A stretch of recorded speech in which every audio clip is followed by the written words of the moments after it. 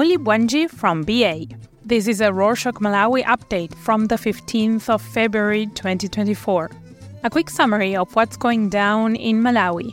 On Friday the 29th, President Chakwera held the first 2024 State of the Nation Address, or SONA, under the theme Taking Stock and Advantage of Our Progress in Achieving Economic Recovery and Resilience, as he officially opened the 2024-2025 budget meeting. Here are some of the most prominent highlights from the SONA. First, the government has introduced reforms in revenue collection. These include the establishment of an independent revenue appeals tribunal to settle tax disputes between taxpayers and the Malawi Revenue Authority transitioning all revenue collections to a digitalized e-payment system. Second, all revenue generated by state-owned enterprises will be deposited with the Reserve Bank and not commercial banks. At least 22 accounts belonging to parastatals have already been migrated to the central bank. Third, the government gazetted a visa waiver exempting 79 countries from paying visa fees as a way of increasing the country's access to international markets to create wealth. Finally, Malawi has opened a new embassy in Morocco in line with the government's foreign policy objective of safeguarding Malawi's international reputation. You can read the full address in our show notes. There will be more changes in the government in the future, but this time it will be because of the general elections that will take place next year. The country is preparing, and a lot of locals are determined to be more proactive in the country's politics.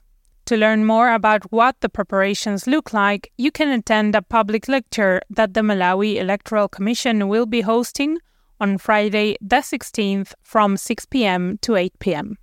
The chairperson of the Malawi Electoral Commission, Justice Dr. Chifundo Kachale, will host the public lecture at Mzuzu University.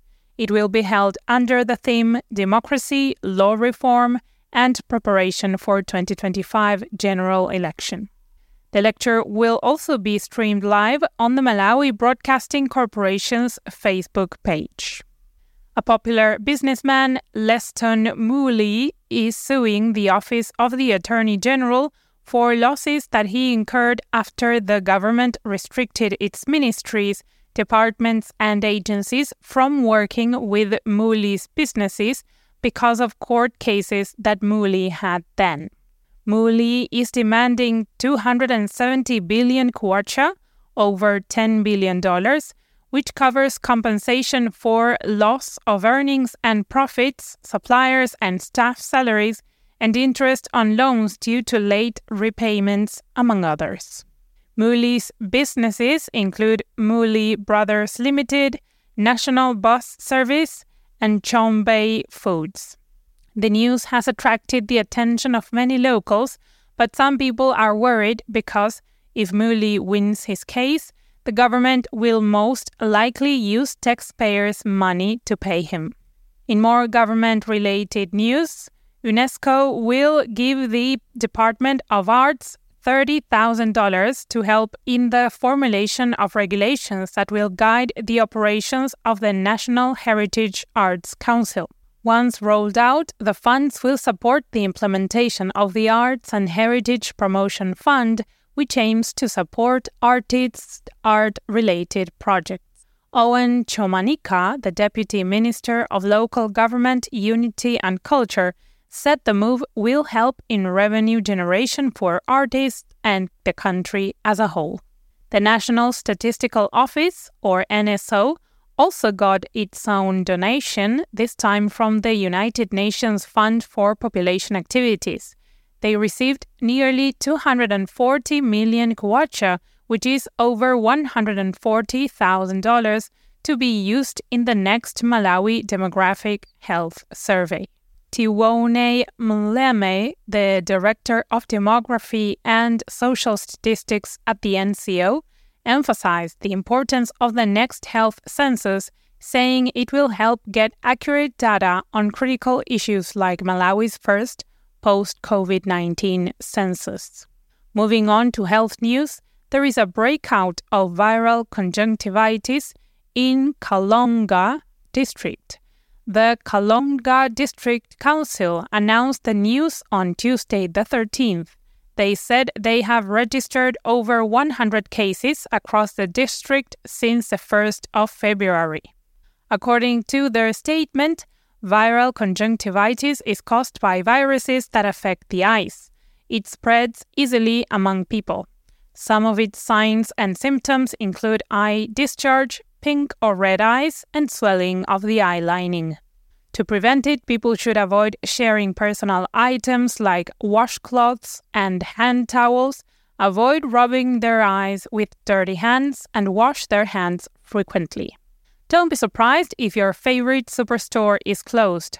On Saturday the 10th, the Malawi Bureau of Standards, MBS, shut down 11 businesses and revoked their certifications. Bernard Tolle, the Director General at MBS, said a recent routine regulatory conformity assessment by the MBS revealed that some businesses were operating below minimum requirements. The businesses in question include Chipiku stores at Game Complex in Lilongwe, SONA Superstore at North End Mall in Mzuzu, Mzuzu Coffee Planters Cooperative Union Limited, and Korea Gardens in Lilongwe, among others. Moving from closing stores to launching platforms, the public can now report electricity faults online with the new digital platform for the management of faults by the Electricity Supply Corporation of Malawi, or ESCOM. ESCOM launched the platform on Friday the 9th in Blantyre. They are calling it the 360 degrees digital experience. Kamkamwa Kumwenda, the Chief Executive Officer for ESCOM, said the platform aims to ease the accessibility of services, especially now that we are in the digital era. To report or follow up on ESCOM faults and other similar electricity emergencies, locals can use a USSD code, *2020 $, or a WhatsApp chatbot under the number +265 886 302 774. We've kept those details for you in our show notes. On Monday the 12th, locals woke up to news of the U.S. ambassador to Malawi's resignation. David Young retired effective immediately from his role as the U.S. ambassador to Malawi. The U.S. Embassy released a statement announcing the news where Young said he wants to help make a difference educating and inspiring future leaders and that he wants to begin his season of service now. The news had saddened and left many confused. They suspect a scandal might have caused his resignation.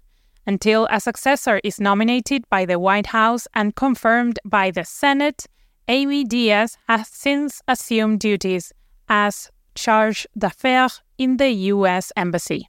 Meanwhile, the Catholic University of Malawi has a new vice-chancellor.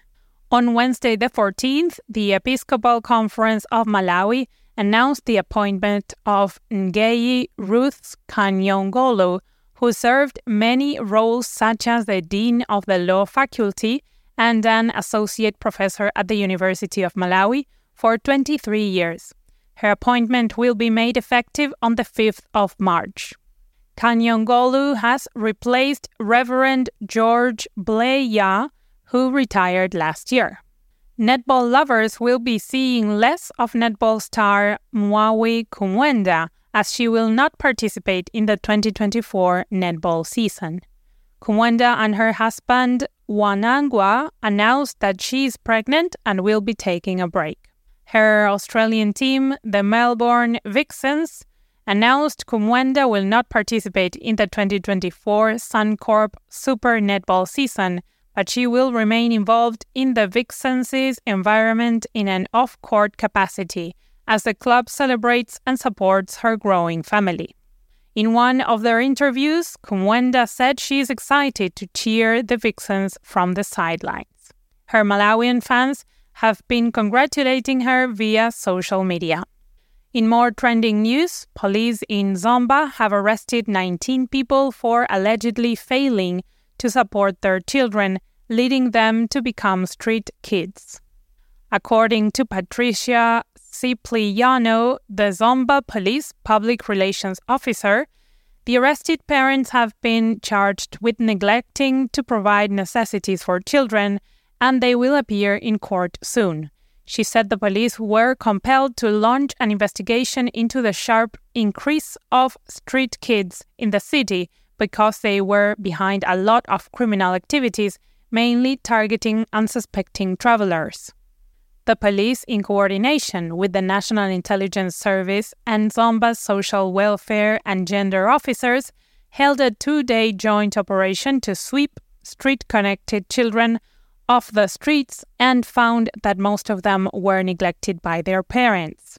They apprehended 33 children between the ages 10 and 15. And that's it for this week. Thanks for joining us. Last week, we asked you to fill in a survey to get to know you, and we got quite a few replies. Thank you so much. We are very excited. Tons of great ideas. We will be sharing the link to the survey in the show notes one more time this week in case you didn't see it. All respondents will be entered in a lottery to win a cruise in the Mediterranean. Just kidding, it's in the South Pacific, but we would love to hear from you. Don't be shy. Pitani Bueno.